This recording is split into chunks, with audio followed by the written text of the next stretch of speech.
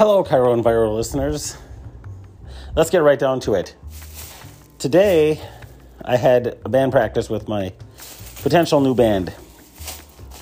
They went pretty well. But before I get into that, I got to talk about the worst customer service experience I've ever had in my life. After band practice, I wanted to go and talk to the keyboardist. And I'm like, yeah, dude, let's go grab a pop or whatever, right? And so we were looking around because this place we practiced called Studio 69 is in kind of like a strip mall. And they had a place called, I think it was Oliver's or something like that. Oliver's Lounge or something close to it. So I was like, all right.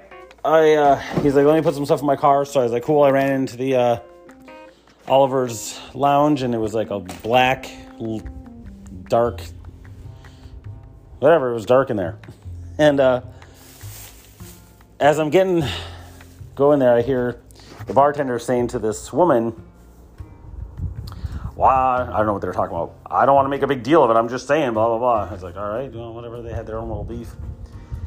Then said, as I always do when I go to a bar, since I don't drink because I don't like the taste of beer and alcohol, I said, do you guys have Coke or Pepsi products?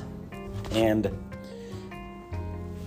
the woman was a scraggly little petite somebody. Well, she was looking like she was rode hard and put up wet type lady, right? Probably around, I'm guessing 55, but a hard 55 years old.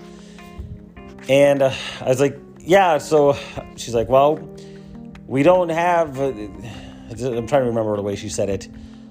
Well, we have Diet Coke, but it's all warm. There's a convenience store next door. And I was like, no, I said, I'm just want to come here and talk to my keyboardist a little bit. I was like, what about, do you have it in a can? She's like, I can get it in a gun. That's about it, but there's a convenience store next door. She said it again. She's like, I can't, what'd she say? I can't give you, either she couldn't give it to me out of a gun or I don't know what her problem was. I don't know what was going on. She's like, well, it's just going to be warm cans. So, in other words, it's a big freaking problem. I was like, well, I said, can I just get a can of Diet Coke and then can you give me a glass of ice? I just told you I can't give you a glass of ice. What don't you get about that? And I was like, what the fuck? Are you kidding me? And at that point, I was like, I kind of flabbergasted. So I just left, and part of me was thinking, tell this bitch to fuck right off. But things like this happen to me. I swear to God. You go to a bar and you're just trying to be very inconspicuous and not be seen and end up knocking over somebody's beer or, you know what I mean? I just want to blend into the background, and I'm just really I know people think I'm he's got to be the center of attention, but, there's a time and place. If I'm on stage, I want to do that, but otherwise, I don't want problems, man. I just left. Instead of going off on her, I just left because, and I'm glad I didn't go off on her because I just got to meet these people at Studio 69, which is a great rehearsal studio. $20 an hour, man. They have a full PA, full back line. Guitarists just have to bring their head if they want, but you can really walk in, and they had drums. I put my cymbals on, and that was it. And I was ready to go. A nice DW kit, which is a professional kit. $20 an hour for all that. And I was like, this is great. So I don't know who knows who and who's friends with who. So I didn't want to go off and be like, what the fuck is your problem, you skanky fucking whore bitch cunt. So I'm sorry. But when I get worked up like that, I will go off on a motherfucker, and probably should have warned you that this is, I'll put that in the description.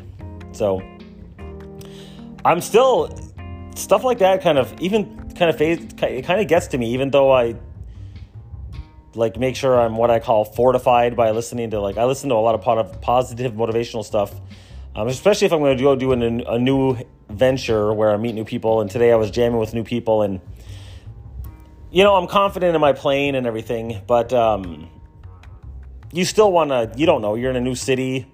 Maybe what was good in other places isn't good here. You know what I mean? So I don't want to come across the wrong way, and I wanted to play well. And so, yeah, the audition. Now, here's the thing about band auditions.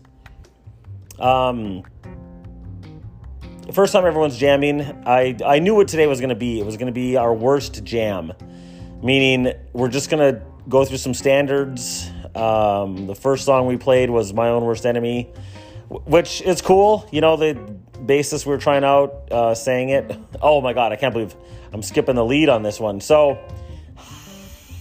I can say this because none of the guys in the band that I'm jamming with know that I even have a podcast, so I don't have to worry about censoring myself too much. The singer we were going to use, this is going to be classic.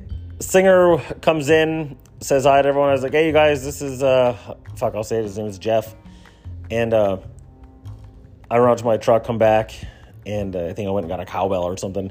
Come back, and I see that Jeff is gone. I kind of check my phone, and I'll read you the text. I will read you the text so I get it exactly right. He says, hey, Clint, I'm actually going to cut out now. Just let the guys know an emergency came up. I like your vibe, but the rest of the guys look like they should be playing retirement homes. And I texted him, gotcha, man, LOL, I respect that. So I do respect that. And that's the first time that has ever happened, where a dude just cut and ran. I really do appreciate that, as opposed to dragging it out forever and ever. You know what I mean?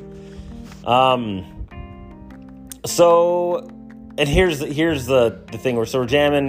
The keyboardist, Larry, is, I feel like I've met somebody who is my compadre. He and I are so much alike and so on the same page. And I felt comfortable telling him. I don't want to tell everyone else what this singer said, but I need someone that I can keep it real with, and Larry is a mature dude, and I really like his vibe. So we talked about things afterwards.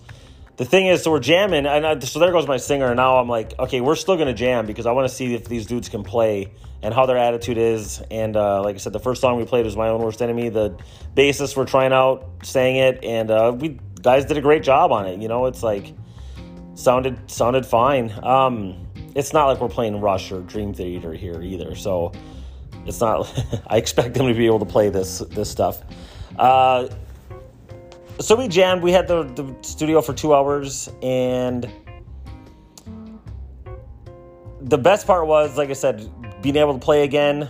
It's only been 3 weeks since I've played a show, so it's not like it's forever, but it feels nice. I'm playing with new people and doing a whole new thing. I showed them a little bit of like what my vibe is. I said, okay, this song ends note. I was like, give me a bass line, and I showed them like, this is what happens at a show. And I started realizing, like, this sounds, I feel like I'm filling a void as far as taking the lead.